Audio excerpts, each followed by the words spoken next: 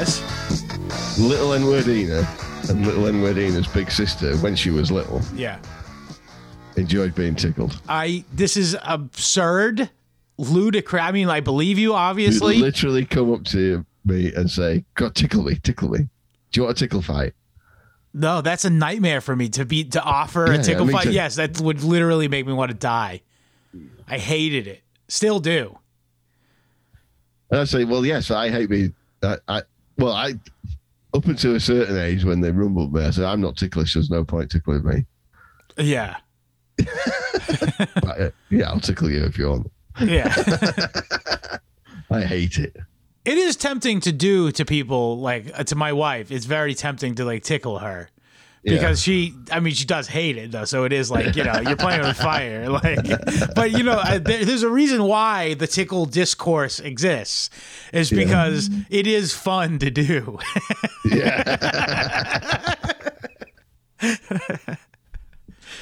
I mean, that's it. I hated the actual feeling of being tickled. It's horrifyingly, but it's miserable. But but adults did used to tickle me when I was a kid. Of course, yeah. And I like the memory of it. It was nice being. It's just a way. It's just that someone cared about you enough to do something. Yeah. They must have thought I was cute or something. Must have like, come here, you little rascal. Yeah.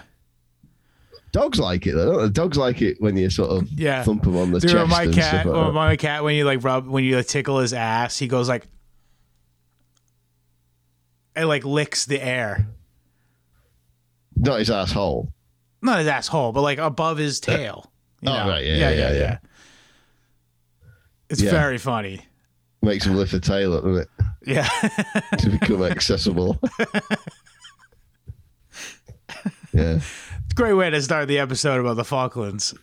Yeah. Yes. Well, I will say this. The Argentinians kind of did, to at least the beginning of the conflict, was sort of just tickling the British Empire.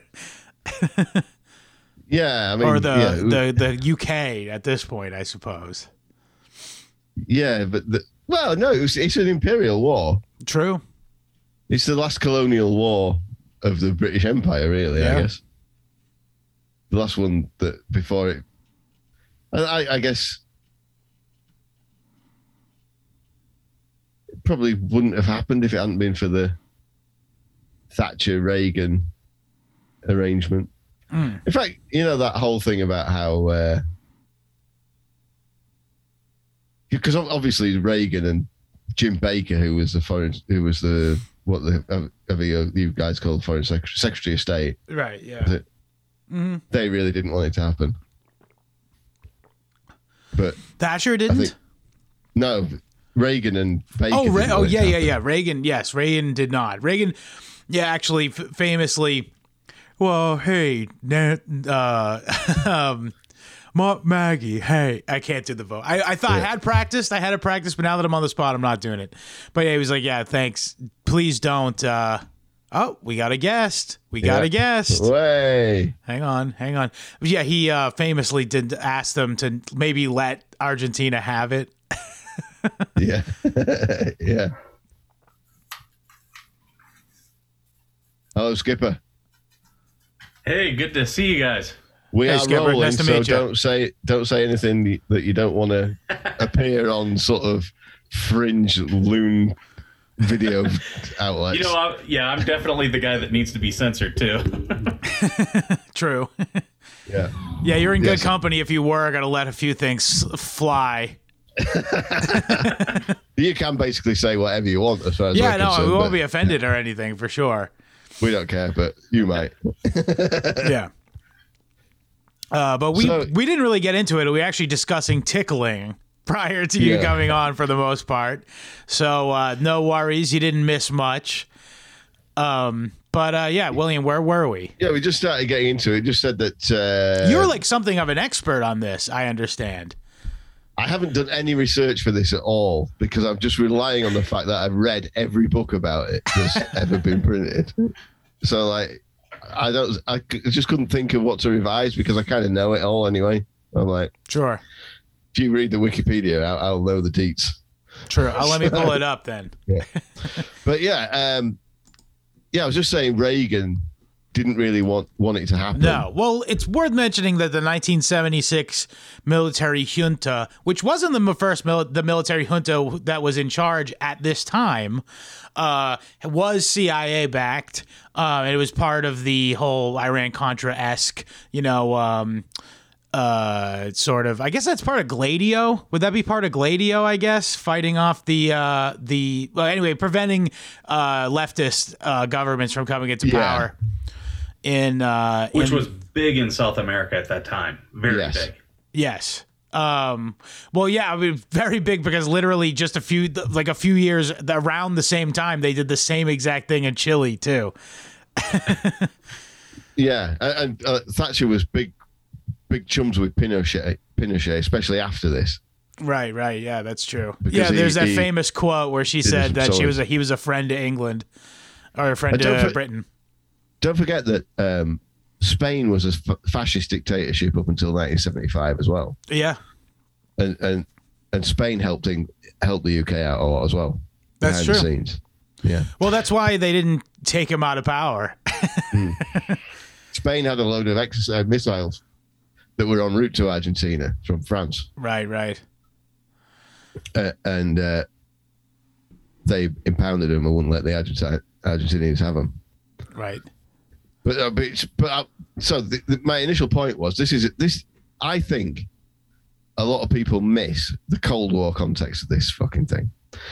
So, number one, the only reason that Britain was able, everybody thought it was impossible to reclaim them, but the only reason Britain was able to try, I think, or a big part of it, was because of that personal relationship between Thatcher and Reagan. That they liked each other, and that Ronnie was prepared to just go. It wouldn't happen now, would it? No. Like with the state of international relations, if America doesn't want something, if the State Department doesn't want something to happen, it doesn't happen. Right.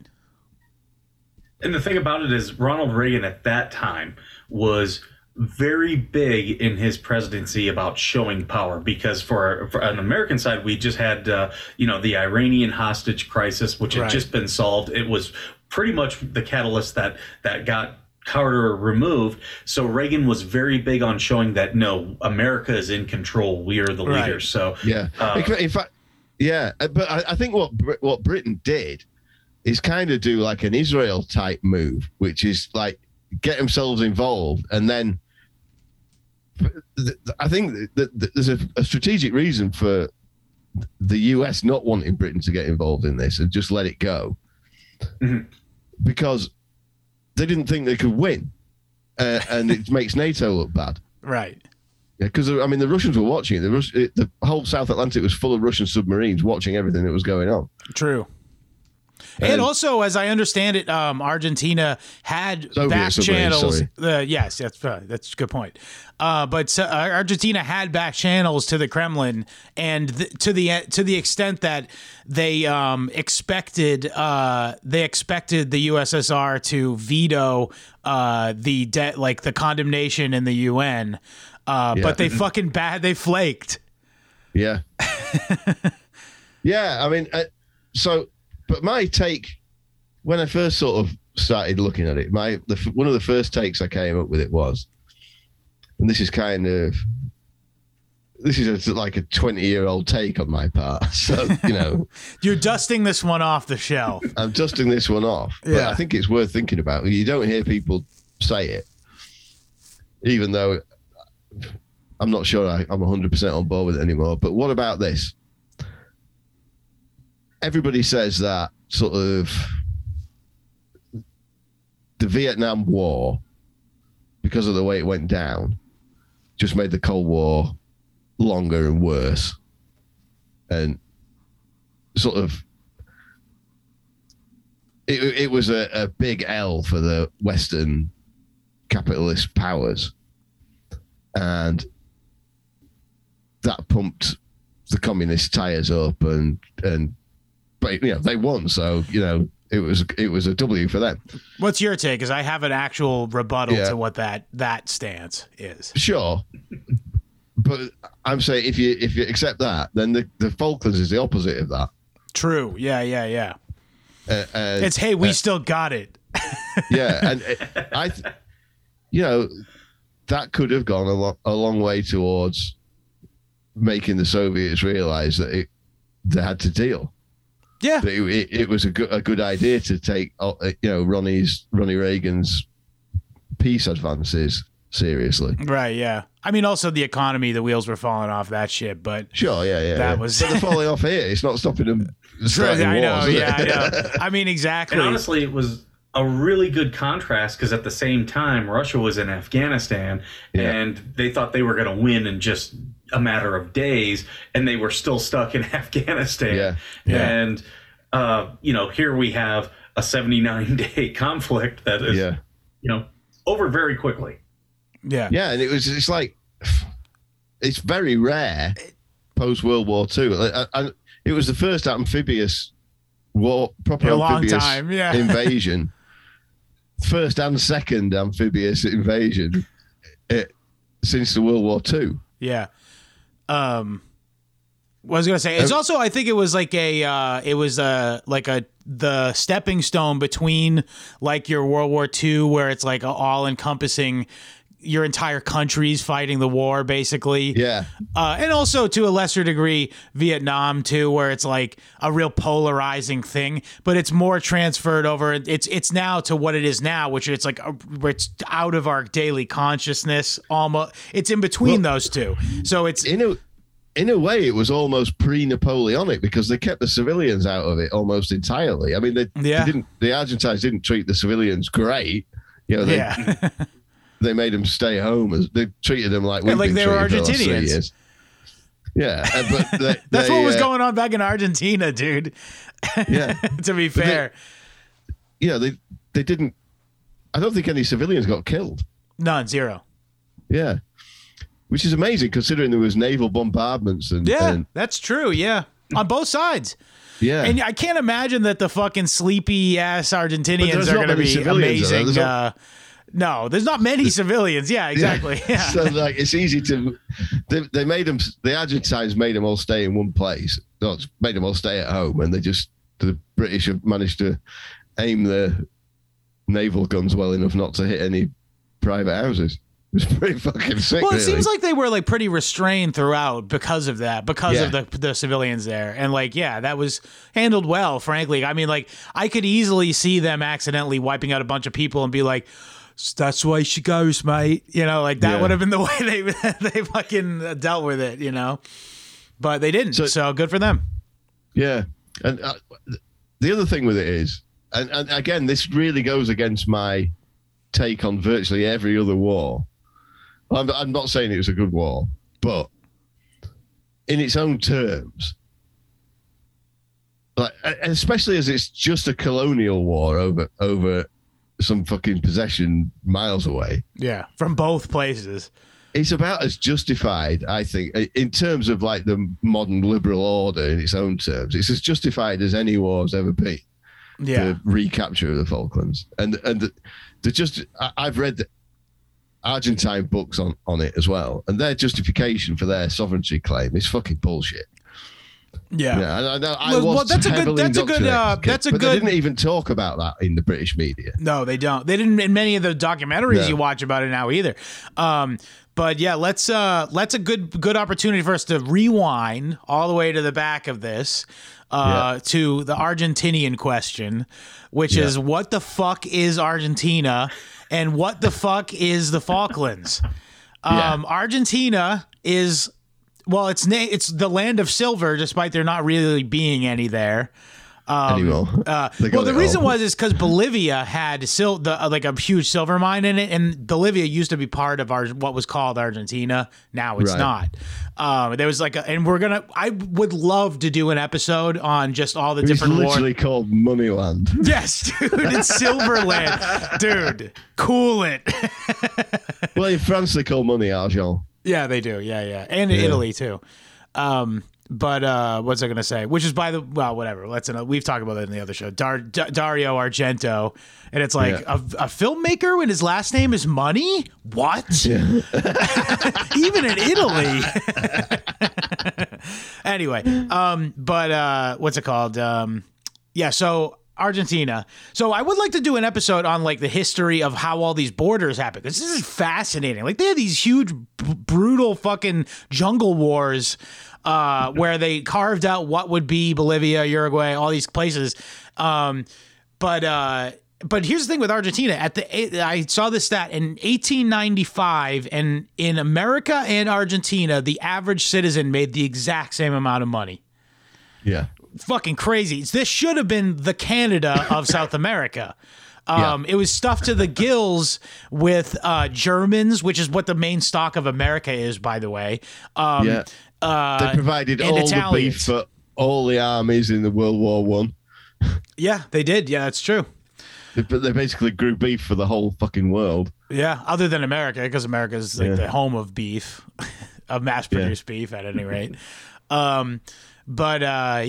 So this should have been, but here's the problem. And this is I was telling this to my wife downstairs about, before I came up here, that stat about them making the same amount. And she's like, well, what happened? And I'm like, they're Spanish. Yeah. They just couldn't get it together. And they were just too fucking corrupt to get their shit together. I don't know if you've noticed this, Skipper, but can you name a country where the main language is Spanish that isn't absolutely fucked? Castile. That's probably the closest. But like, it's a great case. But it's a perfect fucking A/B test here. Brazil and Argentina. They're close. They're not quite the same size, but they're similar topography. They have areas of similar topography. One was settled by the Portuguese, and one was settled by the Spanish. And don't get me wrong, Brazil is corrupt, but Argentina takes it to a whole nother fucking level with the corruption. And like Brazil kind of has its shit together a little bit. Like, although it's still poorer than Argentina. I suppose. There's and with Americans, I don't think they even understand, because we've got corruption here, but it's nowhere on the scale that you'll see in other countries. And once you start traveling around the world, you realize, some of these countries, like, corruption absolutely runs everything. The government's just in place. The corruption actually runs it. I mean, honestly, there are certain. There's ways of looking at it. Like, there's a reason a lot of American expats are going to Mexico is because it's corrupt. The corruption is at a lower level. Right. That's exactly what the point I was going to make. In America, it's just as corrupt, but the corruption here is that they eat kids. And there, they just want to get like cash handed to you to like, get to do things. You know what I mean? It's the same. The corruption is right at the top of the pyramid. Yes. All those peons at the bottom have just got to keep throwing money up. Whereas in the Spanish economies, everybody takes a little cut as they're passing it up. Yeah. Which in a way is preferable. I mean, at least you know what you're dealing with, dude. There's no lying. It's very honest, this type of corruption. So I will say that. I'll give that to the Argentinians.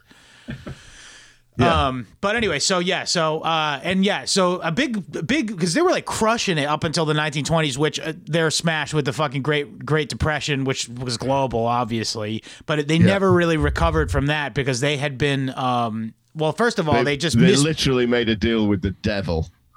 The British. Yes, that's right. Yeah. Never trust the British Empire, dude.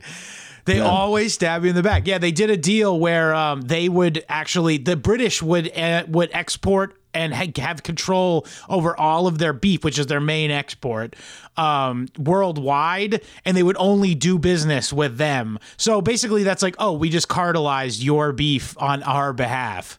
Yeah, which is basically what the American Revolution was about arrangements. The War of 1812 was about arrangements like that, where you've got to. All your shit's got to come through our ports. They didn't learn any new tricks. It was the same playbook. Yeah. But of course, the elites get paid off. They're doing very well. They don't give a fuck. Yeah. And it's like that. Yeah, sort they're of, Spanish. They're corrupt. They don't give a fuck about that kind of thing. And then like this, another thing was like they have this really firmly entrenched, not caste in like the Indian sense, but like sort of caste-like system where it's like very class-based, and like the rich like own the like landowners and shit. Like they expect to take a huge cut of the spoils, essentially. Yeah, it's like pre-feudalism. It's like worse than feudalism. Yeah. So, and Mexico is just like this, by the way. It's not like a crazy thing. I'm it's saying exacerbated in all the like Spanish American territories because they interbred with the Indians. The Indians. Well, Injuns. I was going to say the S word. With the bloody savages. Oh, yeah. Well, they interbred, so that gives them even more sort of lower classes of different right. Yeah, race. they can literally see the difference. Yeah, they've got like we did an episode, Skipper. I hope this doesn't distress you too much, but we did an episode about those cartel femicides in. Oh Juarez. yeah, that was fucked up. Juarez hilarious episode. It was, yeah, actually. Combines true crime with misogyny. It's brilliant. So yeah, go back and listen to that one, listener, if you haven't heard it.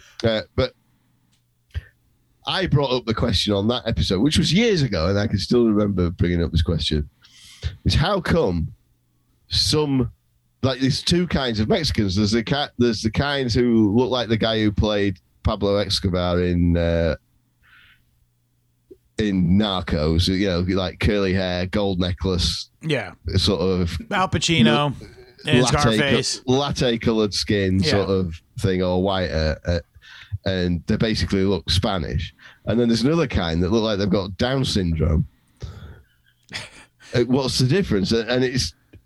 And our guest, who was from Texas, explained it to me. Oh, it's just to do with how Indian miscegenation. Yeah. So yeah, there's that.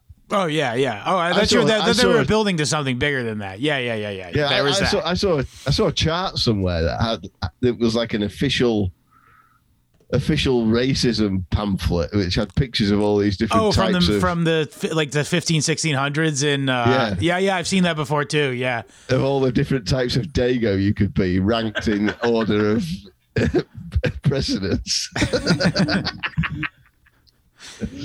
Because they don't. I mean, they kind of have that in Spain as well. Yeah, but I think it's more just to do with like breeding. If you're from peasant stock or aristocratic stock. It's just an extension of feudalism. Yeah, exactly. Yeah. But that's the other thing. Like Spain, like itself is not a people like England is. No, you know what I mean. Like, I bet in Spain it's how much muzz you've got in you, how much of the could be, dude, yeah. Because that's all mixed, isn't it, in Spain as well? Lots of Jews too, by the way, mixed in there. Conversos. There's a bunch of names that are just like, oh yeah, they're Spanish, but like and we're Catholic, by the way. But like we know way if you go. Yeah, yes, Quinones is one. Yes, but also there's a couple that I've Perez, by the way, is one. Did you know that? No. Just saying. But anyway, so the Falklands. Yeah, so the Falklands is in the middle of fucking Atlantic Ocean. It's like the Azores, but for further south. Yeah, but it's not that far from. It's pretty far. Technically, it's like 500 miles away. Yeah, it's over 200 miles away, yeah. I thought it was, I thought it was 500 kilometers. Actually. My bad. Sorry, 500 kilometers away. I thought it was 500 Yeah, so that is 300 miles. Okay. So you're right, Skipper. And like it's not right there. Like No, it's a little non-intuitive that they would get it.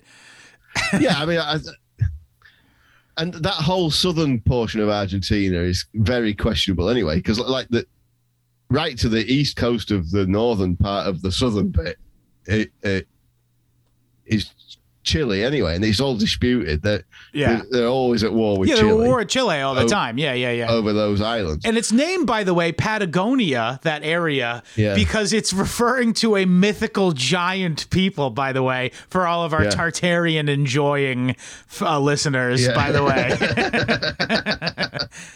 Well, I know.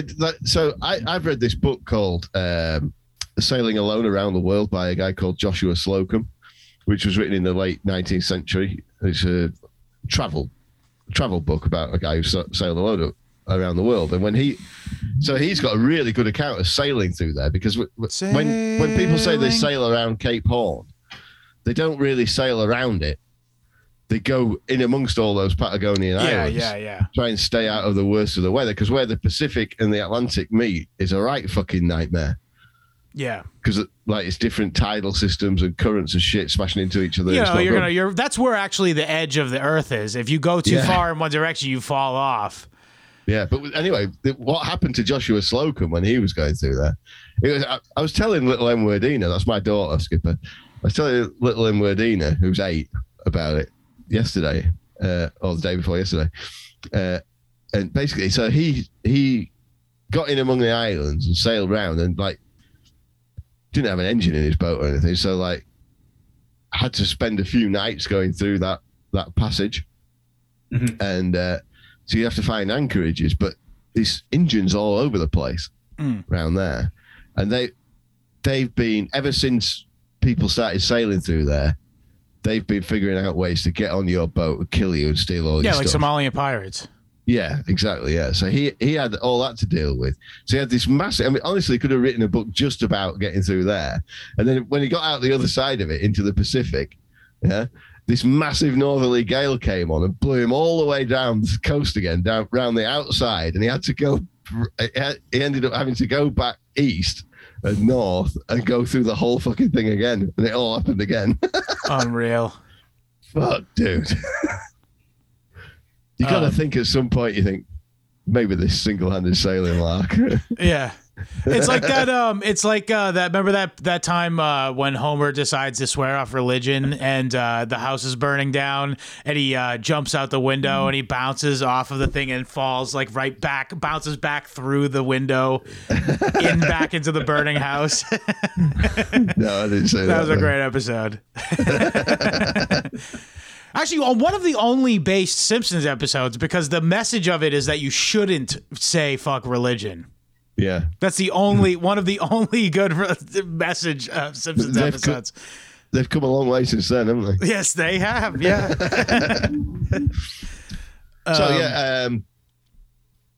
It's not all that close. And basically, their claim to sovereignty over. Yeah, should we try to go through the chronology of it? I guess so. The first people there were, I think, the French, actually.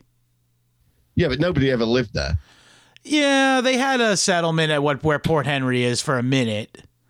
They had a military base. They had whaling stations and stuff like that. Right, yeah. They've been used as whaling stations periodically throughout history. But there's no indigenous... The lighthouse operator. There's no indigenous people. So this is what makes it... No, it's only birds. Yeah. So actually, people brought cows at one point, and then there's feral cows there, by the way. Yeah. And that's actually part of the Argentinian claim to it, is that they would periodically go and get cows when they would run low back on the mainland. Yeah. They would go poach them so they could get the gauchos would go take them so they could breed them back on the mainland in times of lean. Yeah, but I mean, it was a place where I believe that at various times there were British, Spanish, and French all there at the same time. Coexisting. Yes. Yeah, and none of them actually claimed it. Right. Yeah. It was just they all put plaques down. All three countries put plaques down. We're like, this is ours. Yeah. But nobody cared enough about it. And eventually it got abandoned. And for a long time. Yeah.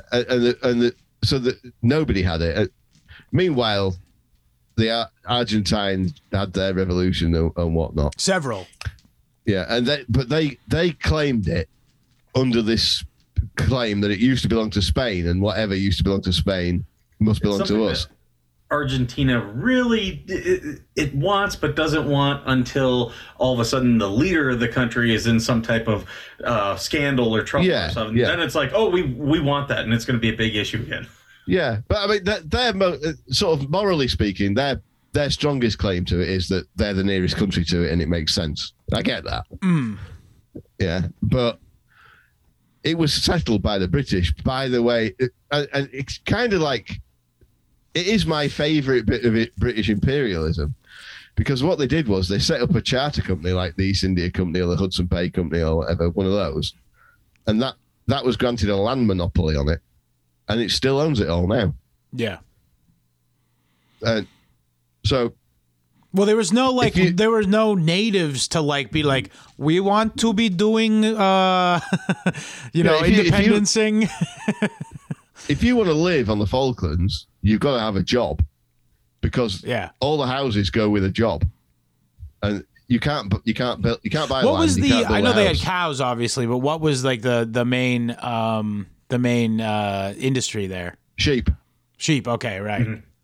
And a little bit of fishing. Plus, it's like a naval asset, but they weren't really using it for that. All they've got is this. They used to sort of. They've got that. It's mainly just the last jumping point if you were headed to Antarctica. Yeah. Listen, they had to periodically go down there and close the gate to the fucking Cthulhu world. Yeah. So it's a good staging position for that.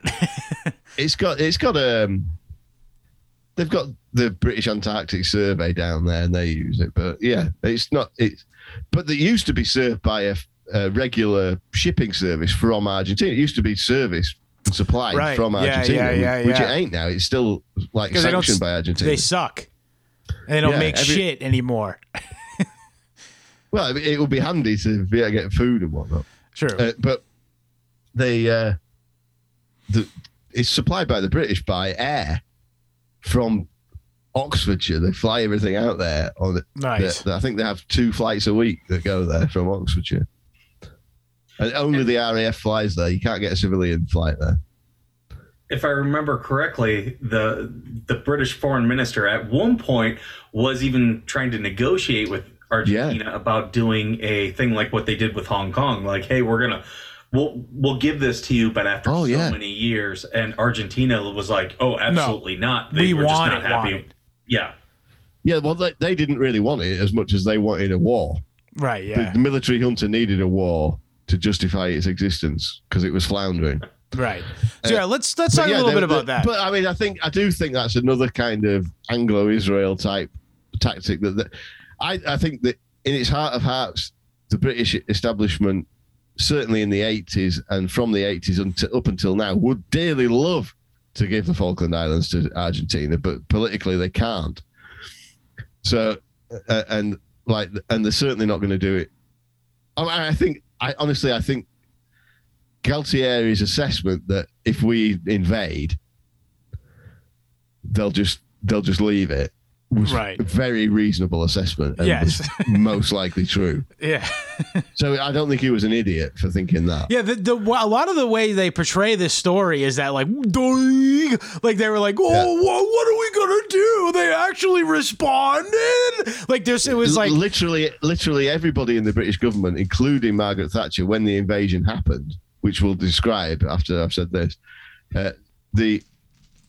everybody in the British government thought, oh, well, that's it. There's nothing we can do about it. It was some guys at the whatever the naval base is in London. I can't remember what it's called. North Holt or something like that. Anyway, they came up with a plan. Yeah, the exclusion zone. An invasion plan. Yeah, and they went into because the Royal Navy had this big issue that the Royal Marines is part of the Royal Navy, and that's Britain's amphibious fighting force. And technically, so is the U.S. Marines. Technically, part of the Navy. The following year, it was going to be dissolved. They were going to get rid of it because in NATO plans, there's no need for it, right? And so the Navy saw this as a wait a minute, we can use the Marines on this. Right. Yeah. We could justify our budget one more year. Yeah. Yeah. No, well, in perpetuity, they've still got the Royal Marines. They're heroes now. Yeah. They can never be got rid of. So, so they cooked up this plan, got it in front of Mrs. Thatcher, and she called them in and says, "Well, can you do this?" And they're like, "Yeah, we can definitely do it. We can have a fleet ready to sail in 2 weeks." Which is, and they did it, which is fucking amazing. Yeah. Well, let's talk real quick about the coup. which again, we're not going to go too much into the, to the like the details of what was going on maybe in the country prior to it, but you know, they were a little concerned. They'd been talking to the Russians a little bit, you know, there'd been some support for left wing causes in the country, and you know what the CIA does, the Jakarta method, actually, literally what they call it, and they had a military junta take over, and this was not the same one that was good. That was that the one we're talking about. It was a different military. Three guys. It's what do you call that? Triumvirate.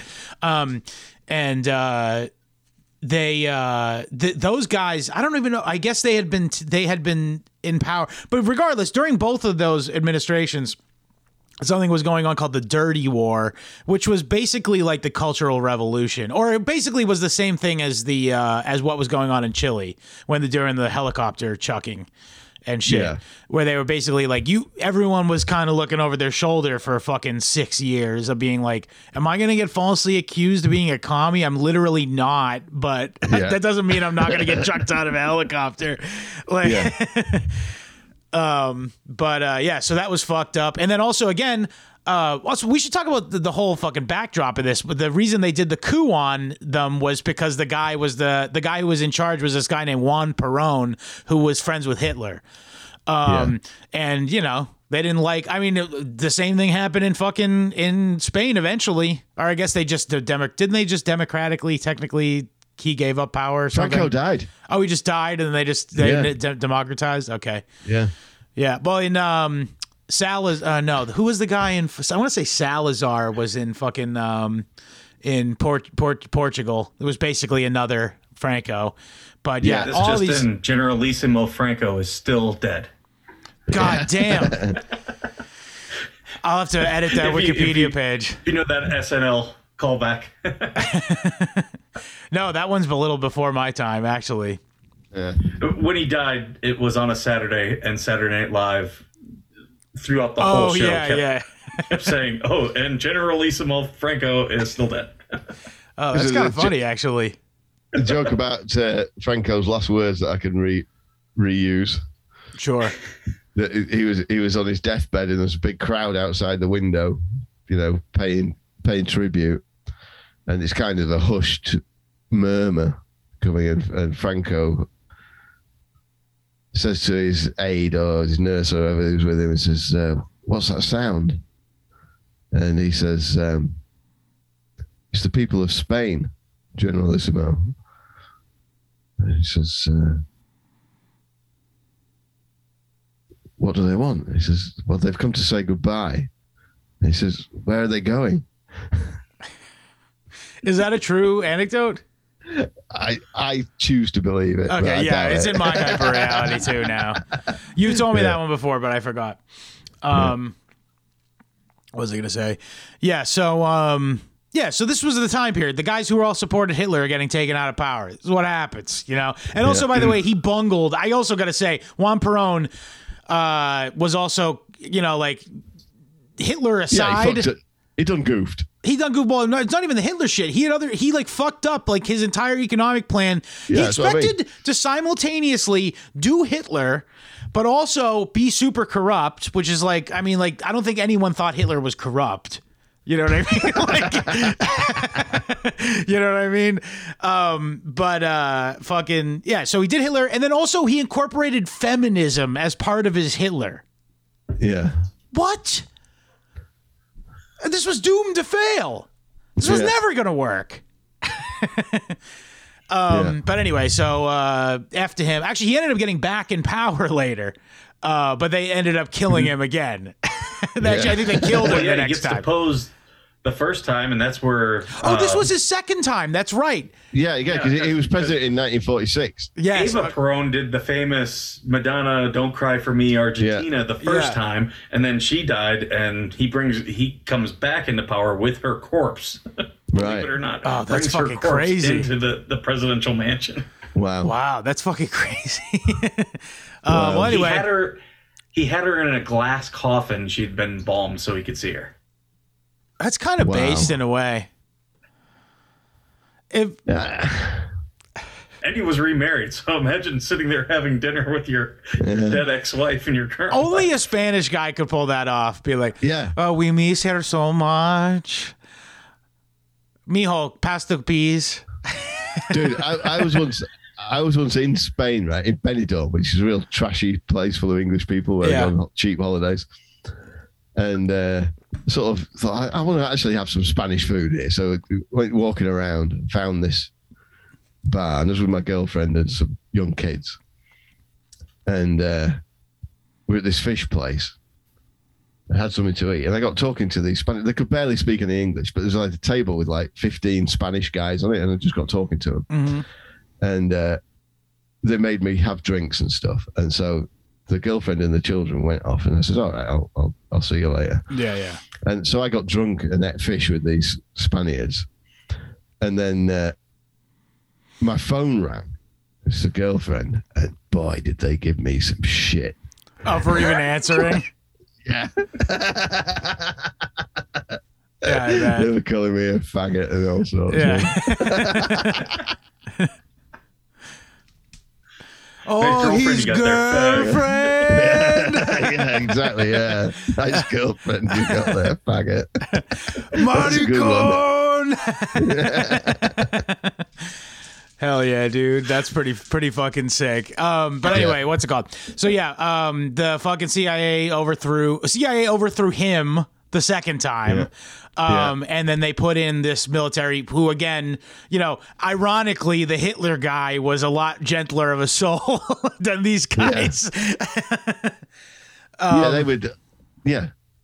were genuine South American brutal types. Yeah, exactly. Yeah, they were hard pipe hitting. You know what?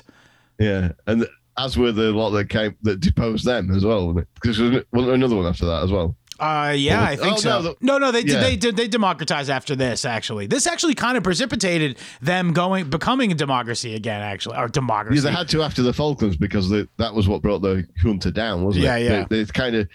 They had this colossal hyperinflation environment. Everybody's pissed off. Which was, by the way, Perón's fault. Yeah. He was the one who made the hyperinflation. He was the guy because he printed a shitload of money to try to do this like empowering women bullshit. Yeah. Dumbass. Yeah, honestly. I mean, that's not going to wash with the South Spaniard, American guys. Yeah, I know exactly, dude. I mean, even if they are all Italian and German guys. Like, you're not going to fucking sell them on that. They've been living in South America for 100 years. Yeah. They've become accustomed to the fucking the chauvinistic. Life. Yeah. La Dolce Vita. Yeah. So and they needed this. They needed a war to distract from everything else, right? And so basically, the Falklands was a thing. It was like it is an Argentine sort of meme that you should belong to them. It was attainable. It was very attainable because there was like a dozen Royal Marines stationed on the island, and that was it. 18. Oh, not far off. Yeah. And so they just did an amphibious landing on the beach at Frogman, yeah. Yeah, just north of Port Stanley, whatever it's called. I can't remember what it's called now. And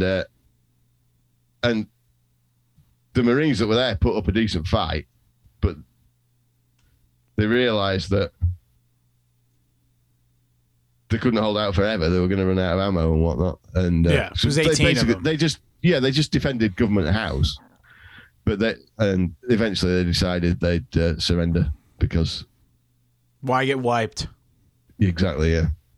And it was kind of fought in that between the actual military, especially the Air Force. There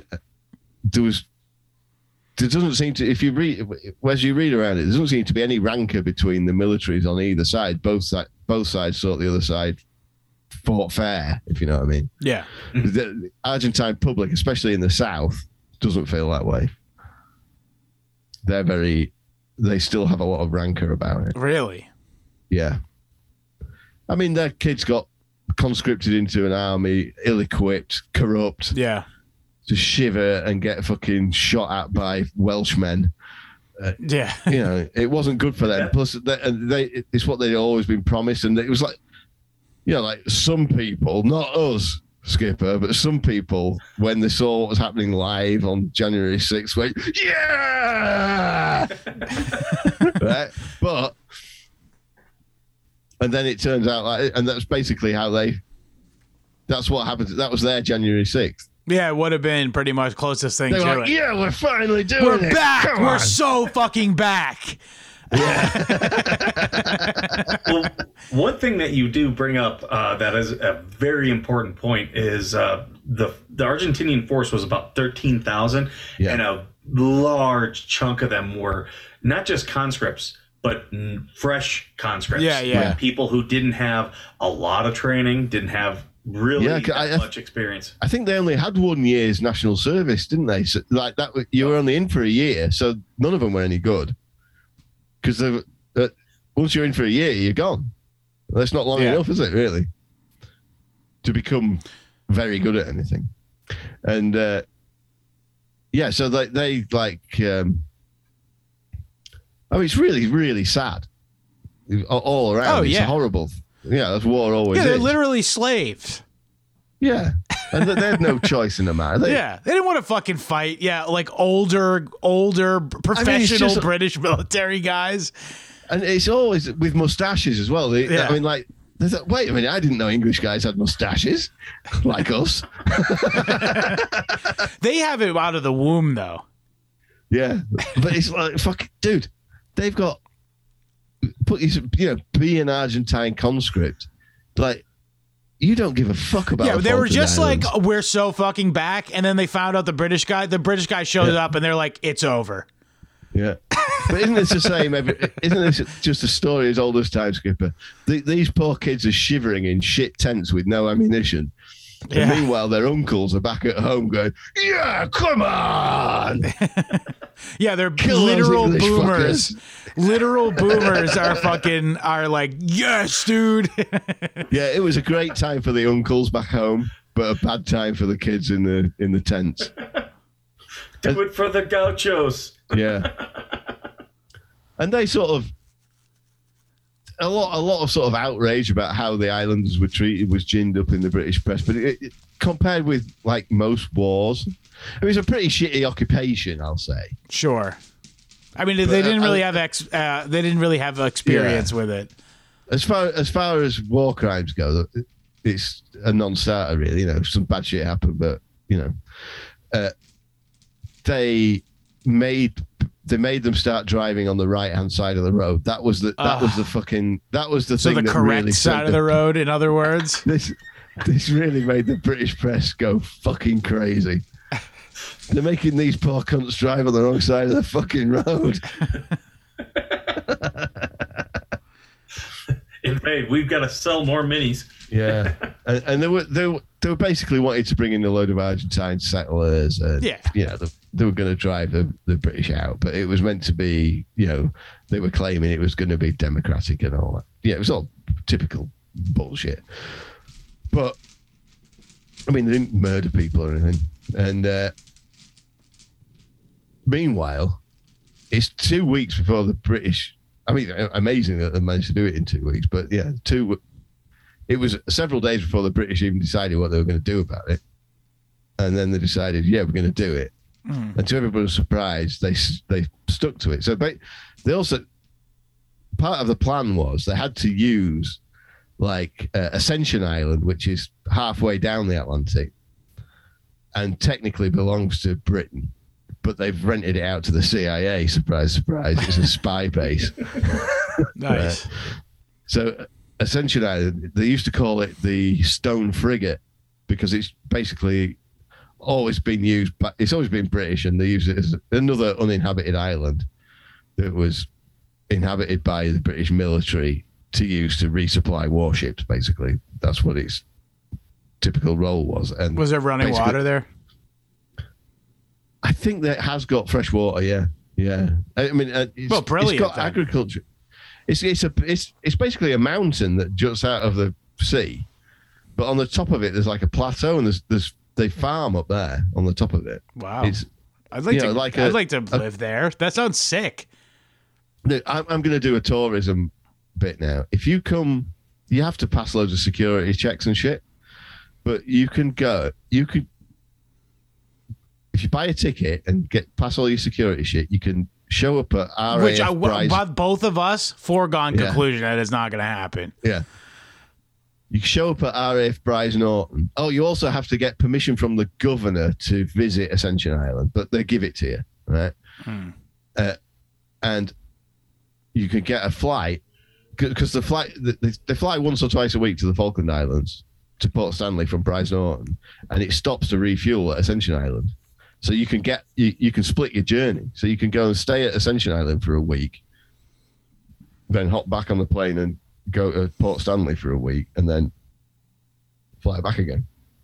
It'd be a right fucking trip. That you'd be somewhere no one else has ever been, wouldn't you? Have you done this? No, but I don't really want to do any more traveling, but I'd like to do that. Just because it'd be fucking cool flying on an RAF jet and, forget it. It's not going to fucking happen. Going somewhere that you got to have permission from the governor. I'm surprised my boss recently got to take a tour of the White House. I'm surprised they let him do that. You ought to be careful. Some people got taken on a tour of the White House. And well, it's a different building, but yeah. They got gulagged. Yeah. Oh, yeah. Capital. It's a White House. They are all white. Will they let you in on the tour if you're wearing a buffalo hat? I think they would probably not. I don't even think they let you go in without a mask on. Yeah. So it's that kind of gay bullshit. Yeah. So yeah, that's my advert for the tourism. I'm expecting a cut. Islands. I'm expecting a cut for that little spot. Skipper, obviously you're entitled to a little piece of that cut of that ad read as well for suffering through it. So the British went on like a full war footing. Basically, they commandeered a load of merchant ships. Yeah. 32. And, to carry the troops. Yeah. And basically, what they sent down the Royal Marines. They sent down an aircraft carrier group. To start with, so some destroyers and aircraft carriers. Basically, they scrabbled together everything they could. There's a couple of submarines as well, nuclear ones. And last time we actually had submarine warfare too. Yeah.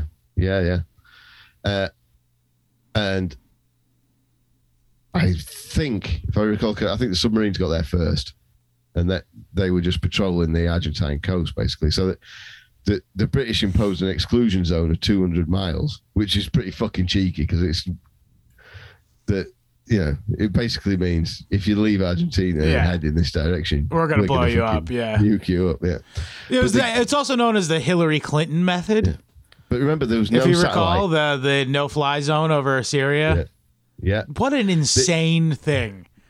They didn't have enough. They didn't have the navigation balloons deployed in the southern hemisphere at that time. Oh, you mean the navigation? So there was no satellite navigation. Yeah, so the balloons. Yes, obviously, that's what you mean. Yes, there's no balloon navigation. So it was all old school, and so the ships cut the. The ships stop at Gibraltar, stop at Ascension. They're moving aircraft down to Ascension. They're mobilizing. This takes a long time. I mean, it's a bit of a hike. But they've only just got time to do it and get there before the winter sets in, when they're not going to be able to fucking do fuck all. Yeah. Because the sea's going to be too bumpy. It's fucking shit down there. It's horrible in winter down there. Yeah, it's on the edge of the earth. Yeah, I think it's when was the Argentine invasion? April. Yeah. Yes. Yep. Yeah. So it's just coming into. And they were. It's autumn, isn't it? They could not use any South African bases. Like, that was a complete non-starter. South Africa was like, we want no part of this. Yeah. So, and also like, it'd be a bit. Sorry, it'd be a bit rich to ask to use South African ship, given that we're fucking boycotting them and all that at the same time. Right. Yeah. Not letting them compete in the Olympics and shit.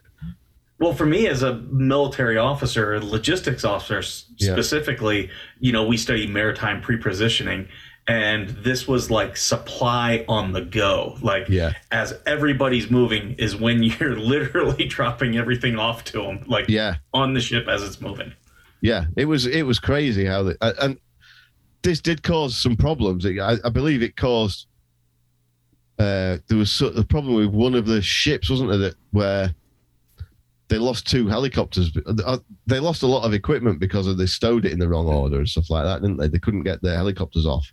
Yes. Yeah, you got to put in the well of these ships. You have to play a game of Tetris because certain things can be stored at certain levels, and you need to be able to not only load it but offload it in a certain way as well. Speaking as someone who used to play in a band that did a little bit of traveling, I think I know. I'm basically a veteran, essentially. Thank you for your service. Yeah. But yeah, they had it. Yeah, that was what it was. They had a number of, I don't know how many, but part of the plan was to take a number of Chinook helicopters with them. Yeah. And to use them to ferry the very difficult to cross. It's like literally like you mentioned before that Ascension Island is like a mountain sticking out of the water. Like this is the top of a group of mountains that stick out of the water. Yeah, but it's very low light. The Falklands is really low light. It's not very high. Yeah, but it's pointy though. Yeah. I mean, it has got mountains on it. That's where most of the fighting happened. Yeah. But they, so it's almost like by the time they got to firing rifles at each other, it was like the sort of old Indian campaign, the Khyber Pass sort of thing. They were fucking dodging behind rocks on mountaintops and shit and popping at each other. Yeah, and the Boers did crazy. That too. The Boers fought them like that too. Yeah.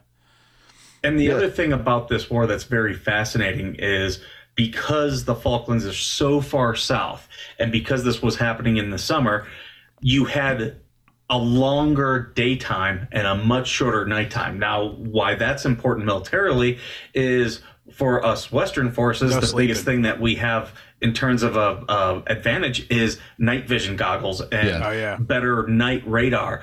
And it made it completely an even playing field in those senses because we couldn't really use those to the pretty much because like if it's sort of when did the British invasion happen? Would that would have been? It was probably May, wasn't it? By the time the British invaded, I think May 1st. Yeah, so it's like it's starting to. I mean, that's the middle of autumn, so it's starting to get a bit darker at that point. But it's not like really short nights at that time of year, is it? It's not like really long nights. Not yet. Not yet. I mean, like, but obviously that the main naval thing about not wanting to, they didn't want to do it in the winter in the Navy because of the fucking sea, and so their idea was to do the landing with these Chinook helicopters, but the Chinook helicopters didn't make it. They got sunk. 2 of them got sunk, and the other ones they couldn't get them off the ship or something. It was a fucking nightmare. So this was like a series of travails and triumphs. Like that's really what the story was such a lash is. Up. Because they'd never planned for it. They'd planned to fight Russia in Ukraine. Yeah, they hadn't planned to do an amphibious thing. That they were talking about getting rid of the capability to do it. They were talking about getting rid of the aircraft carriers. They were talking about getting rid of the fucking Royal Marines. And that was eventually what they did. They also used the Welsh Guards because the army wanted to get involved in it as well. So that it was the Welsh Guards got loaded onto these civilian ships and shipped down there. And I do want to point out this was the most recent UK sinking of an American ship because they sank the ARA General Belgrano, which used to be that was the USS Phoenix and was sold to Argentina. It was their flagship, wasn't it? Do you happen to Skipper? Do you happen to know what the USS Phoenix did when it was in American service? It was a World War II ship, I believe. It was a battleship, or I'm sorry, a light cruiser. Right. And was decommissioned in. Did it was it in any battles though? I believe it was. You're looking. That's interesting to me. Yeah. Because it was at the end of World War II where it made its service. Or actually, no, it survived Pearl Harbor. Right. Wow. Okay. Damn. Wow. Oh, that's a storied ship right there. It was in Pearl Harbor, retrofitted, and then made it back out at the end of World War II. Right. Okay. Oh, okay. There you go. Well, I was gonna wonder because I feel like the name it made my eyebrows raise. The Phoenix thing. It's just kind of it did rise, but it rose from the ashes of Pearl Harbor. Yeah. There you go. Maybe that's what maybe they renamed it into that. That's very interesting. So she was called the General Belgrano at this point. Yes. And yes, basically this was the last naval action of that involved Argentina of the war, because they had a small fleet of old ships. They did have a number of diesel electric submarines as well, which got up to some action. Very quickly, their naval superiority was knocked out. However, during the course of the war, the British forces never really did acquire complete air superiority. No. And that's why this is such a fascinating war, because there was a lot of air versus naval battles. Yeah. Yeah. And so, absolutely. I'm sure everyone listening to this is familiar with the documentary video game 1942. Where you shoot the boats from if you recall, it's the top-down shoot 'em up, and you shoot the boats from the plane. Yeah. So they had these, the Argentine the Navy basically was like... Talking about the arcade game, just so you guys know. Yeah, okay. Yeah. They were flexing about the Argentine Navy was sort of doing a little dance around the edge of the exclusion zone. And it's very close to Argentina where this happened. The Belgrano came out of harbour and set a course. It was being shadowed by I forget the name of it, but a British nuclear submarine. So the submarine was shadowing the Belgrano, and she changed course on a course which was going to, if she stayed on that course, was going to take her over a sandbank, shallow area where the submarine couldn't go without revealing itself or risking revealing itself, and it's heading towards the exclusion zone.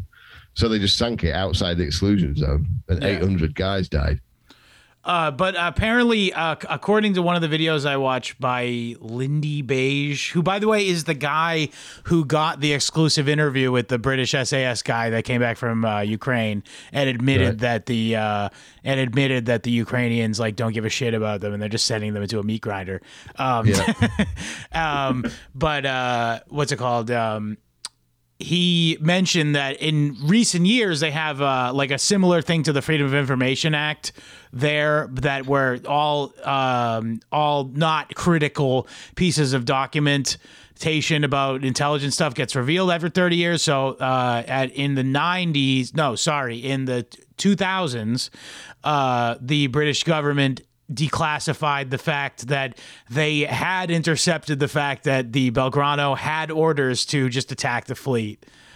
And so it was a completely justified attack in every way. Yeah. So there's no at all fucking controversy around that.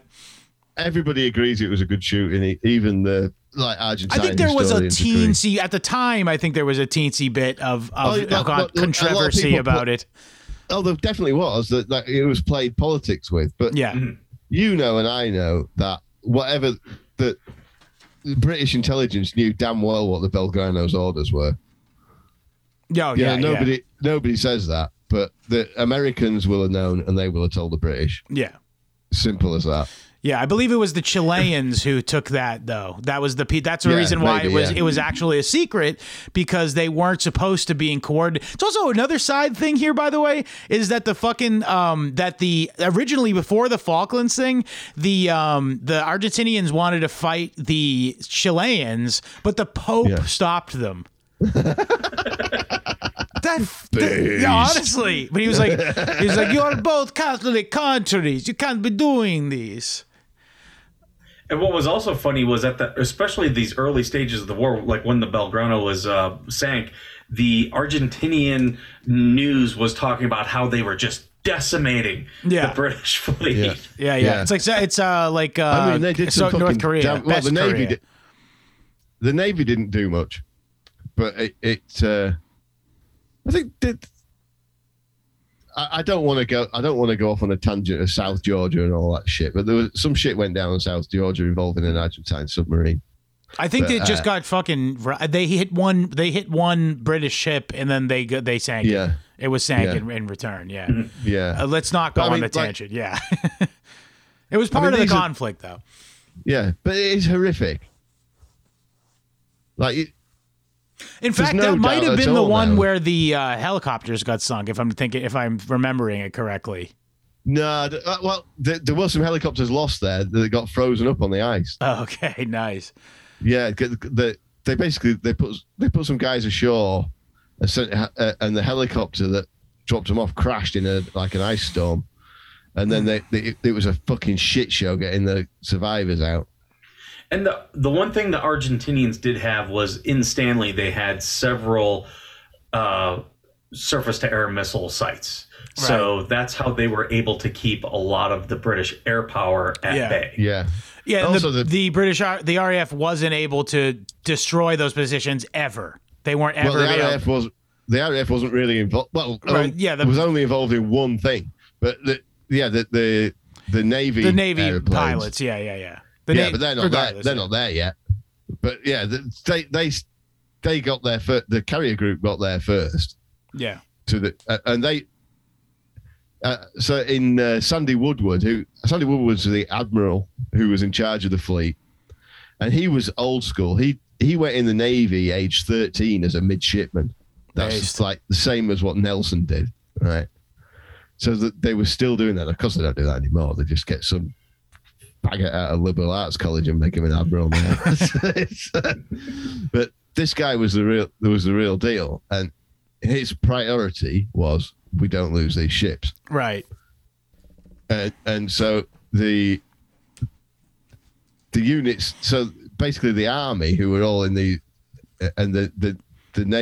naval units that were deployed in amongst the Falklands referred to the carriers as the South African Air Force, because they were so close to South Africa where they were flying from, because they wanted to make good and damn well sure that they were out of range of Argentine air power.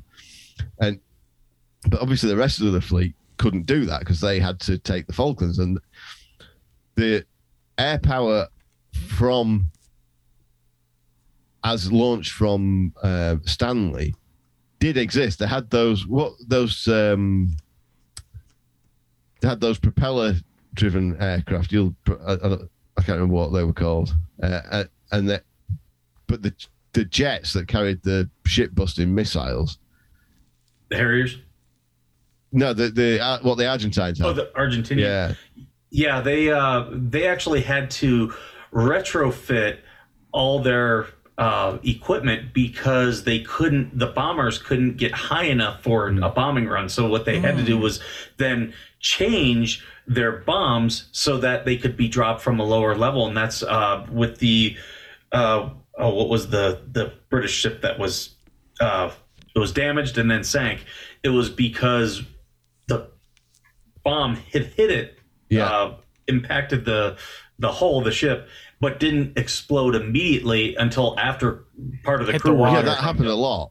That happened a lot because, but these bombs weren't dropped by aircraft based at Stanley. They were dropped by aircraft from Punta Arenas, which is basically Cape Horn, and so these were French Mirage jets that were coming screaming in, and they had other jets as well that dropped these 500-pound bombs, but they had they had like airdrop fuses, and they had to come in so low to get under the British radar. Bugs Bunny had to light them himself as he dropped them. But it was if you read any of the accounts from the if you read any of the accounts from the British Navy or Air Force guys, they say that the Argentine pilots were fucking amazing. The amount of hits they got without those like ancient munitions. Those guys were professionals. Yeah, they were. Yeah. got in my notes here. Lord Craig, he was the Marshal of the Royal Air Force, was said to have remarked, 6 better fuses and we would have lost. Yeah, that's true.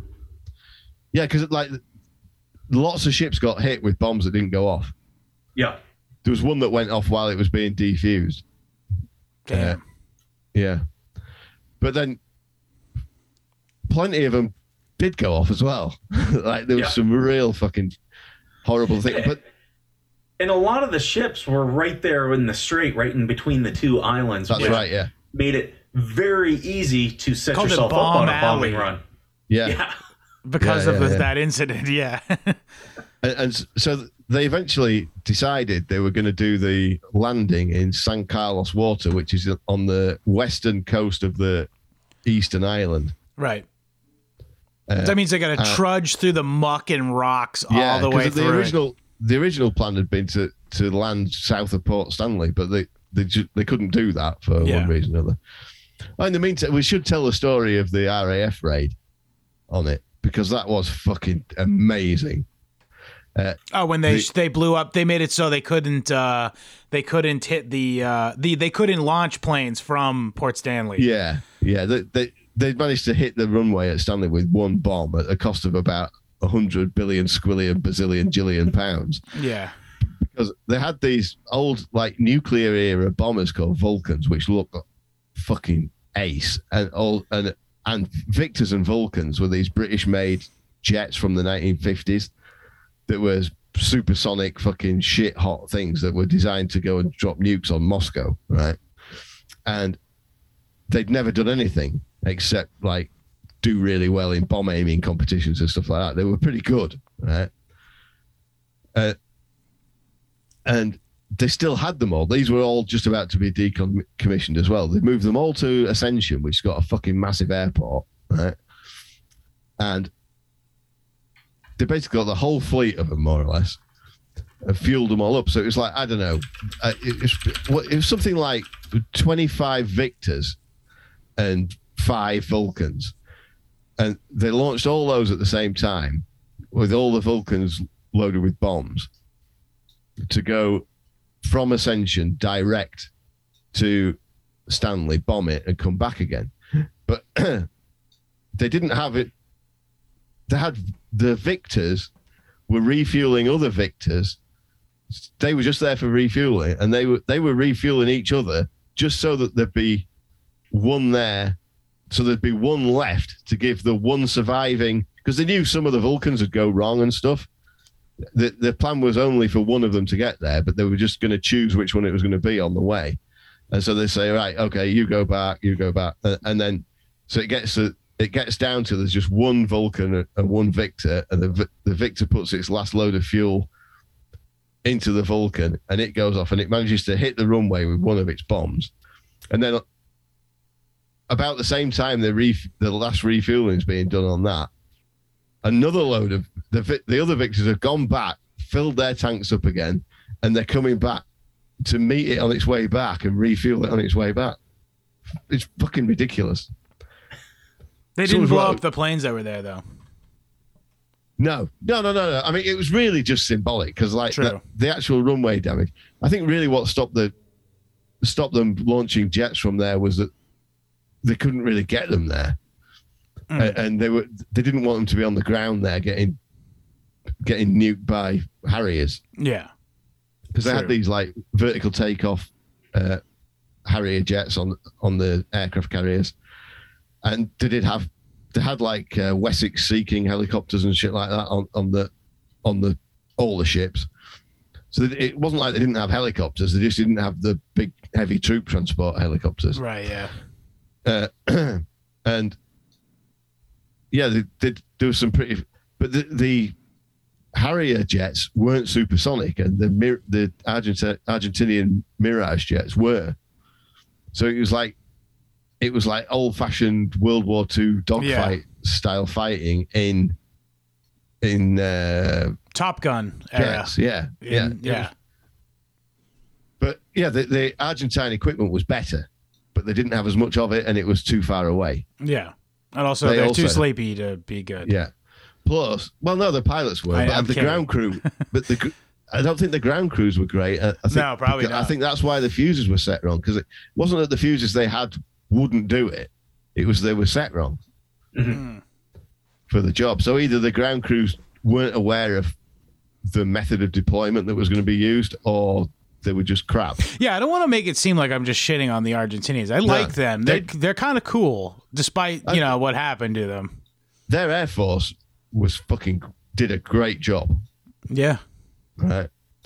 But the other major sort of newsworthy fuck up that happened was when the Welsh Guards arrived. They sent them round sent some of them round to a place called Teal Inlet, which is in the northeast, which is this sort of massive fjord, and we're going to unload them here. And this was after the first part of the invasion had happened. And basically due to like military snafu, fuck-ups, and, oh no, my orders are you're not allowed to get off the ship. The fucking soldiers ended up just sitting on these landing, personnel landing ships, like sitting ducks for hours and hours and hours. And there was a Royal Marines officer there who was like fucking wigging out, but the captains of the ships were it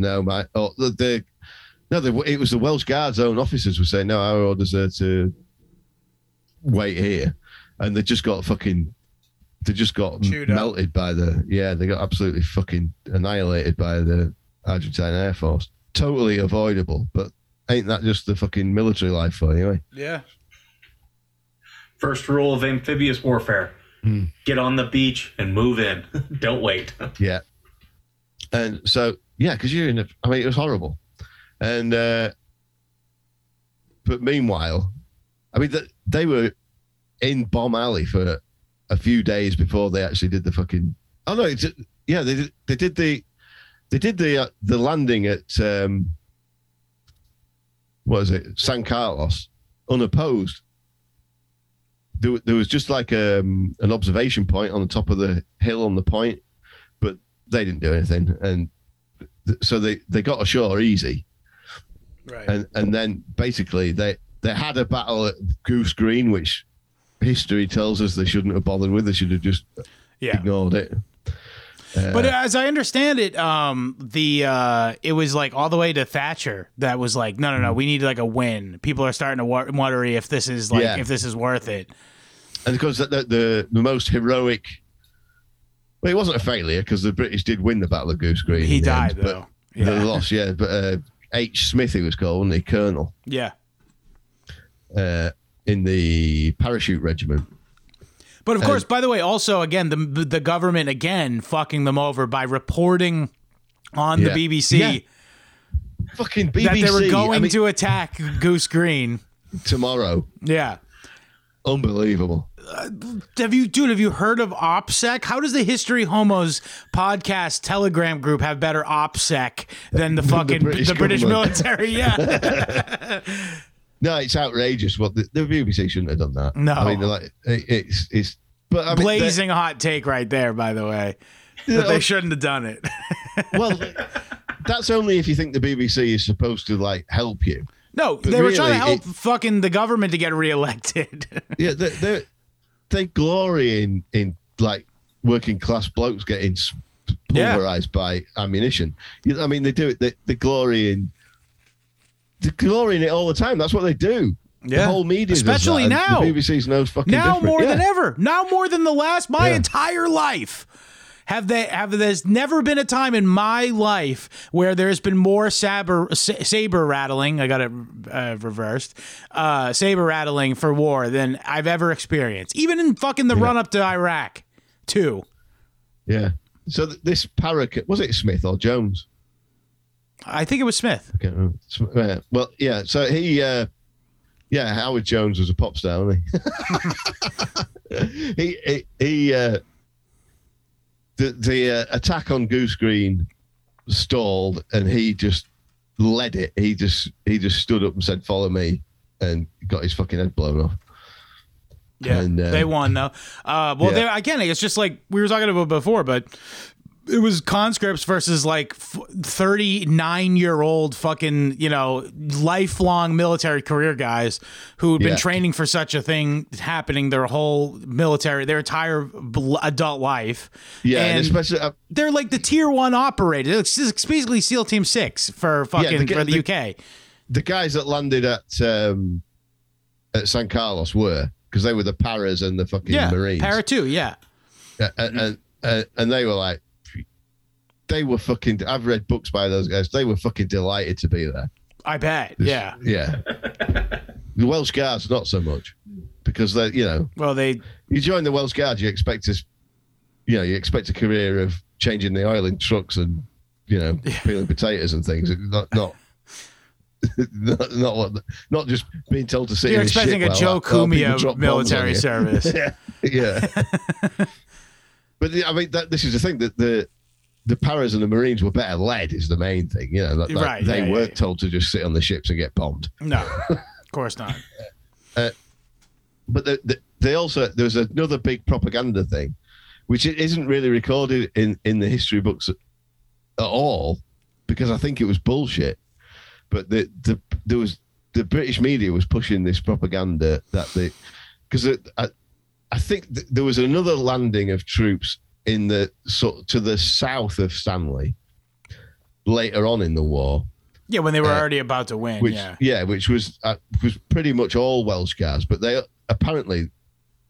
allegedly there were some Gurkhas in amongst them as well, right? There was a unit, a small unit of Gurkha troops, which are Nepalese mercenaries who work for the British Army, and they're very, very highly thought of.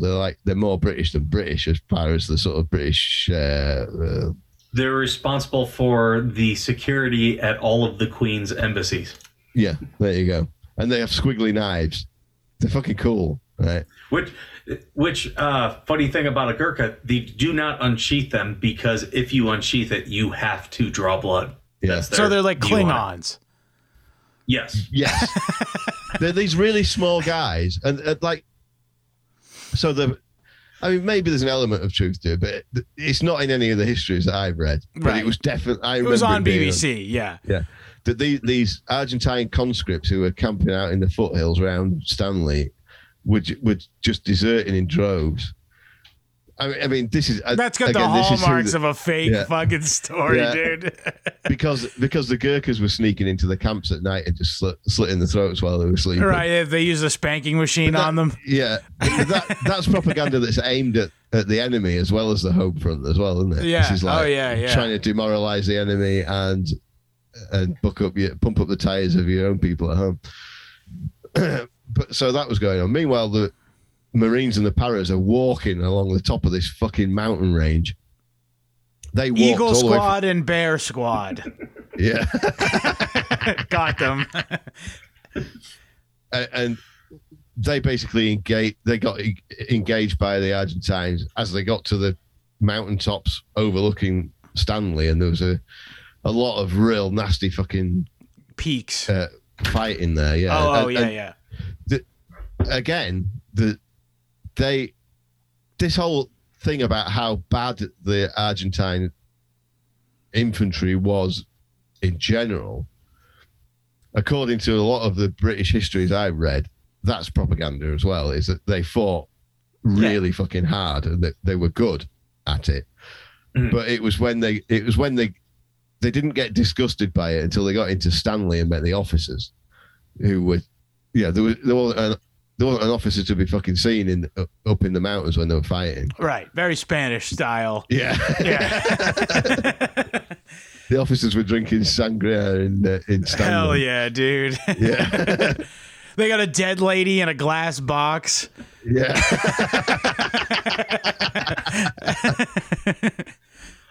Yeah. They're all admiring her. Yeah. They expect that. Apparently, some of the British people, some of the British officers who took Argentinian officers as prisoners weren't very gracious to them. Yeah, actually, I think it comes out that it came out that the British actually executed several fucking is that right? Specifically officers. Yeah. It came out later, and that's not something they crow about too loud. No. By the way. Yeah, there'd been some nefarious shit going on, that basically stuff that the fragging type shit, not like you know. Yeah, I think like not really nasty stuff. The Argentinian troops had been told they were going to get murdered by the British and all that, and they'd never be. But time and again, like I think most of the battles ended with like the Argentinians, you know, they put up a good fight and all, and then, you know, they lost like 30, 50 troops per battle. But eventually the British got it to them. They'd be like, hey, do you guys want to like surrender? And they were like, yeah. I'm going to be honest, dude. I kind of want to go home. Yeah. I mean, it's fun to use these American guns. Actually, no, they weren't. They were FALs. I forgot that they were. That's Swiss, right? I don't know. I'm not a gun expert. That was French. Yeah, maybe you're right. Oh, Belgium. Belgium. It's Belgium. I think FNs are. Okay. Yeah. So we got to before we finish. We got to cover the Exocet story, because HMS Sheffield got blown up by an Exocet missile, which is a French missile launched from a Mirage jet, which is a fucking excellent French supersonic jet that'll go over Mark II. And Belgium called it. Yeah. This is what they were flying from Punta Arenas. But the Argentinians only had 8 of these missiles. And so it was like, I think they hit 2 or 3 they hit some supply ships with them as well, didn't they? Mm. In fact, that ship with the Chinooks on it got hit by an Exocet. And so the Exocet was the major thing that it killed it. They hit a lot of British shipping with those. Yeah. They used them well. They didn't miss much. Nope. But they had another load on their way from France to them, and Spain managed to cut it off. Good eggs. So yeah, that's another thing that, I mean, it's literally by the skin of the teeth that the British managed to do it. Once they got the guys ashore and had a certain amount of air power in the area, I wouldn't say anybody had air superiority. Definitely not. That's kind of like what the take home everyone sort of has from that, was that like it was specifically in the air, it was like a fucking man-to-man kind of and also like it's very unusual in that it's a war that was decided by infantry. Yeah, that is true, at least in this era. Yeah, it's very old-fashioned, because I mean fucking World War II European front was absolutely decided by infantry. Sure, yeah. Especially when you consider that these 2 islands don't have a lot of trees in terms of vegetation. Yeah, it's like a tundra. It's very flat. It reminds me a lot of like Newfoundland when you look at it. So your only cover are other hills and rocks. Yes. And you know, for someone who's Hey Ricky, you got a big enough sheep there, bud? Get in the car. Yeah. We're gonna go to Port Henry.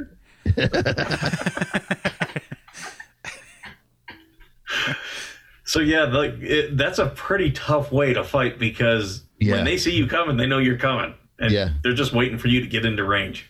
For sure. Yeah, that's true. It was very unpleasant by all accounts. Another thing we're not even talking about is the fact that there was a UN resolution for a ceasefire that was in the works this whole time. So they kind of had a deadline on this. They could not fuck around, because if the ceasefire happened before they had basically taken control of the island, it was like, fuck it, we lost it. We're not going to get it now. Yeah, well, this was James Baker was setting the world on fire, jetting from capital city to capital city to capital city, trying to stop this shit. Yeah. Which I'd love to see an American Secretary of State doing that right now. Right, yeah. And I think, honestly, shouts out to James Baker. Oh, he did to make sure that no one fucking didn't support Ukraine. He would get on a plane to do that.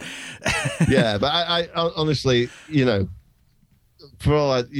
Stop in Tel Aviv. You can speak about certain aspects of this in a positive... You can speak about this in certain aspects in a positive light, but at the end of the day, it's a load of young guys getting chewed up for fuck all.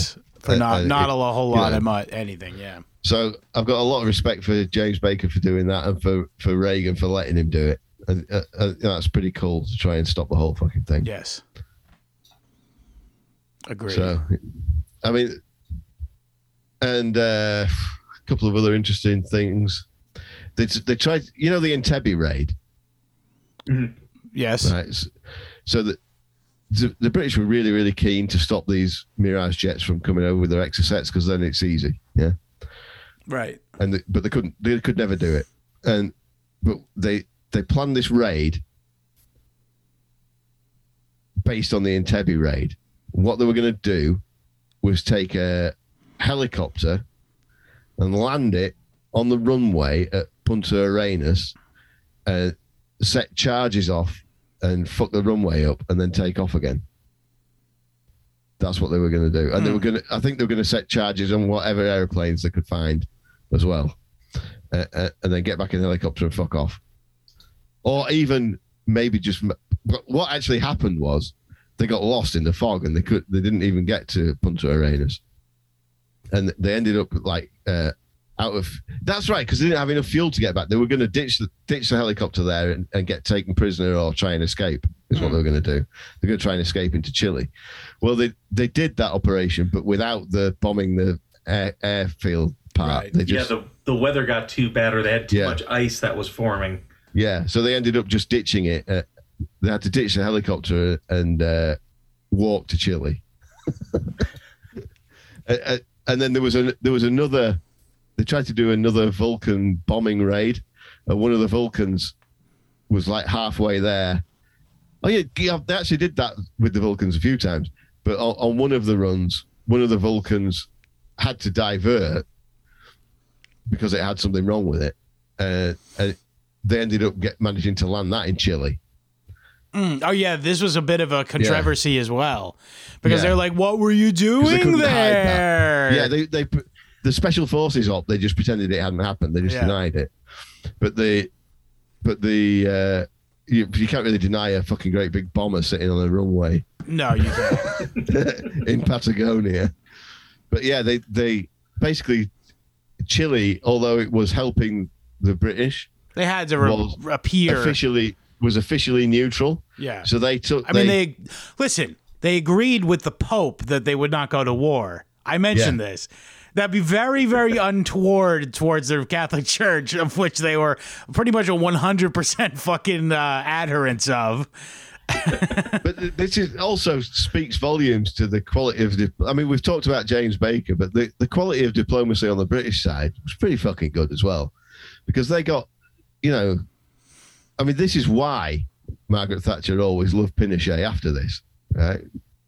And like, imagine a British government where it actually has a bit of loyalty to people.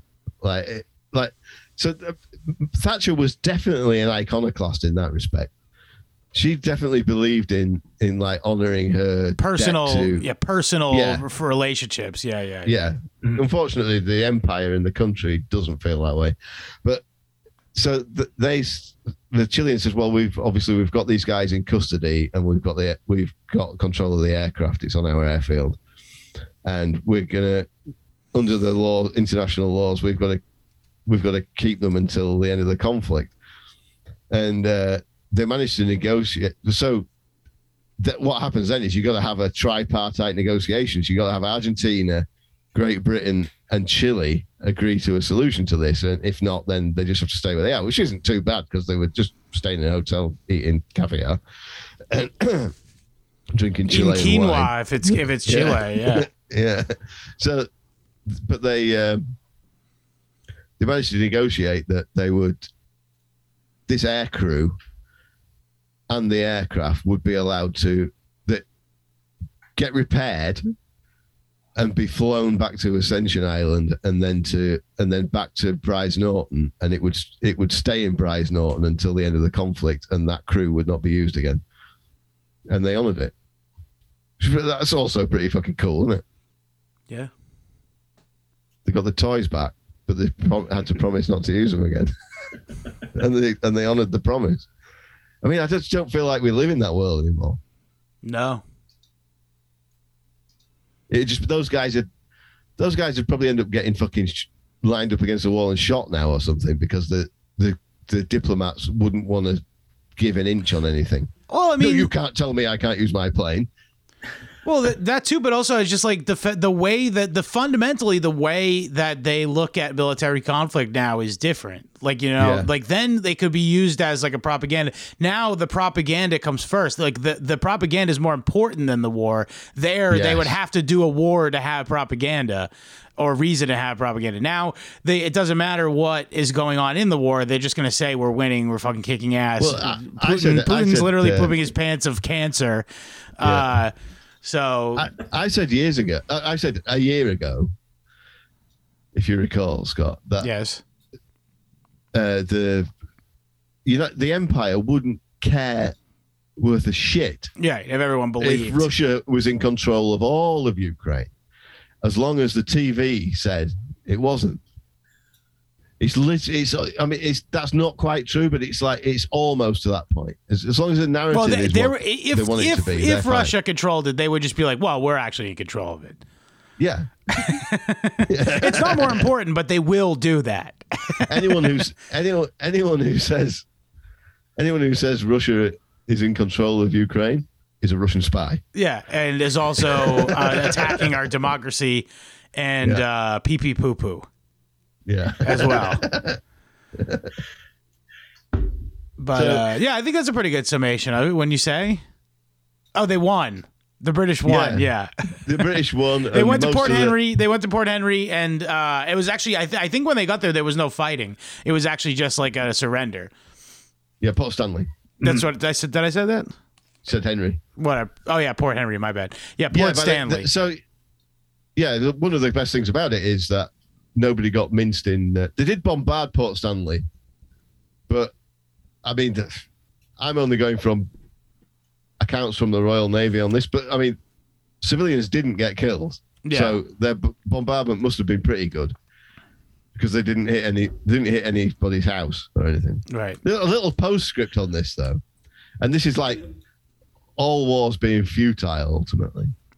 The Argentinians did in several of the different settlements, though, take all the people and round them up and make them. They did, yeah. They had one. They had to stay in a gymnasium and stuff like that. So even though people will be like, "Oh, that's bad," it probably saved a lot of lives. Are you saying they concentrated them in one place? Yeah, I mean, I get it. I wouldn't be happy about it if it was happening to me, but like, I honestly, I mean.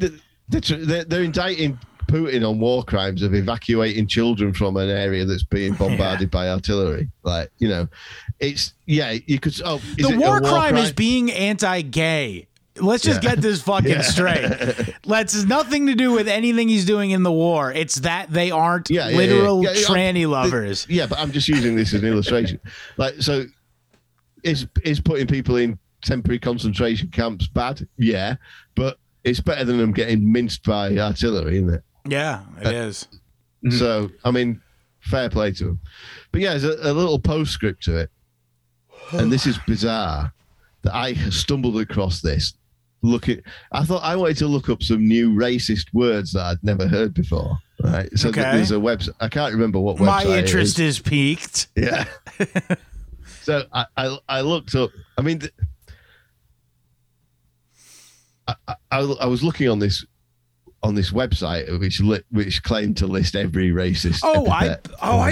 Were we looking at that off air recently? Yeah. Is that what got you on it? Yeah. What was I gonna say? Can I make a prediction of what this is gonna be? Is it gonna be a pejorative term for guys who live on the Falklands Islands? Yes. Okay. Yeah. Well, lay it on me. What is it? So, first of all, you need to do a Google Images search for Benny from Crossroads. Okay. Just type in Benny from Crossroads. So there's a popular TV show in England in the 70s and 80s, soap opera called Crossroads, and one of the characters in it wore a woolly hat, and he was a handyman at a motel. That's it. Yeah. Yep. So that guy, right, and all the British service, basically as you would imagine, after the conflict, it's still occupied by a lot of British forces, and the Falkland Islanders don't care for that very much, right? So there was it all blew up at one point. Still in the 80s, I think, that the Falkland Islanders complained to whoever was in command of the whole thing about the fact that it had come to their attention that all the British forces referred to them as bennies, right? Because they all look like that. So, mark the sequel. The order was given that it was now insubordination and punishable by court-martial to refer to Falkland Islanders as bennies. So they call them stills now. Because they still look like Benny. They're still bennies. Yeah.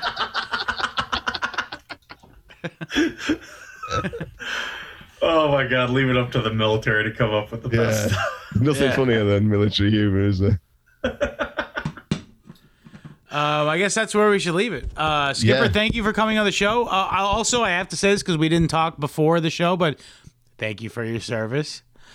Thank you for being worth serving. Thank you. I like to think of myself as that, but I thank you for saying it. What's it called? And also, what would you like to promote to the listeners of History Homos? Well, I do my own show, Veteran Nation. You can find it on YouTube. I'm also on Right America Media and a New Right Network. So check out our show on there. I do it with a co-host, T.C. Pearson. He has his own show that he does by himself, Minnesota Black Robe Regiment. And we're a couple military guys. We talk a lot about history and, these type of things as well. We generally do stick with, more topical stuff for today, but we'll absolutely dive in. So if anyone's interested, check us out. We're all over on there. Yeah, there's an episode featuring yours truly. Right, yeah. I saw Absolutely that. I saw shit-faced. I was drinking while I wasn't all that bad when I started, but it was my night off and I was actually drinking on the show. Very unprofessional. I apologize. I had to love a couple of the comments where people were like, hey, how many times does he say cunt? Or one guy, I'm just here for the first arse. So, can I ask, though, so you said it's more topical stuff. So what are you guys all over the Ukraine stuff right now? We've talked about Bakhmut it. Yesterday we did our live show. We talked yesterday about there's a bill called Defending the Guard, which is making it so the National Guard can't be called to a foreign war unless the U.S. Congress actually declares war. Wow. Yeah. That's making its way around. So we've talked about that's starting to take off, isn't it? This legislative season. Arizona State Senate, it was the first one to take it up, and it passed just 2 days ago. So sweet. Hopefully more states will pick this up. I would actually like to see this to be an amendment to the Constitution, first one since 1993, hopefully. Yeah, well, I mean, at least Arizona National Guard can't be deployed to bullshit. I'm going to bet Massachusetts is in short order next, by the way. So they always get in on this stuff. It's a bipartisan issue. I think Democrats, Republicans, if you're not a war hawk, you're going to support it. If you're a war hawk, you're going to be like, oh, I don't want to take away from the president's options. The National Guard is there for when you have a hurricane or something. Exactly. Or to secure the fucking border. There's a lot of issues of military readiness that come into play with it. So most military veterans I know are very supportive of it. Yeah, I'm a big fan.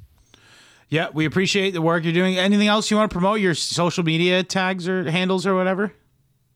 Let's see. I'm on Truth Social. I'm Veteran Nation there. I'm on Instagram. We're VetNation Show on Instagram.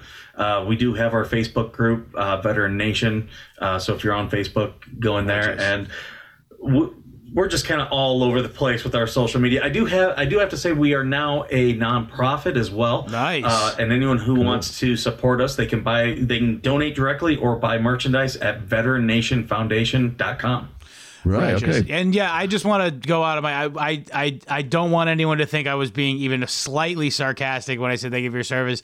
I just gotta say I'm of the age of all the same guy. Like all my high school friends our veterans of Iraq and stuff and Afghanistan, and it's been tough for a lot of them. I'll say that much. It sucks for me to see not just people who are my friends, but just knowing that, and if a different circumstance, I might have been me as well. Yeah. So I got nothing but respect for the men in military uniform. Definitely more so than the cops. Anyone who follows us, we're going to be anti-corruption. We're going to share a lot of military memes. So if there you want we to go. laugh, yeah, it is a good follow, actually. Yeah, I follow you on Instagram. Anyway, for us, t.me/historyhomos, t.me/historyhomos chat. Come join the Telegram chat and meet the people who Skipper is going to be guarding us in the prison with. But hey, wait a minute. If you're a non-profit, does that mean you're CIA? Are you moving to Georgia? No, that's NGO. Open to any donors. What's it called? And also, find us wherever podcasts are found, and most importantly, www.rockfin, that's ROKFIN.com/historyhomos, and you get this episode, all of our back episodes, and you also get access to our bonus catalog if you donate a small fee. And we get a once-weekly bonus episode, and sometimes live streams, lots of fun. So that's the best way to support the show. So other than that, follow us across social media at HistoryHomosPod. Yes. And other than that, die with dignity. William, what would you like to say to the people? The lady is not for turning, mate. Later, homos.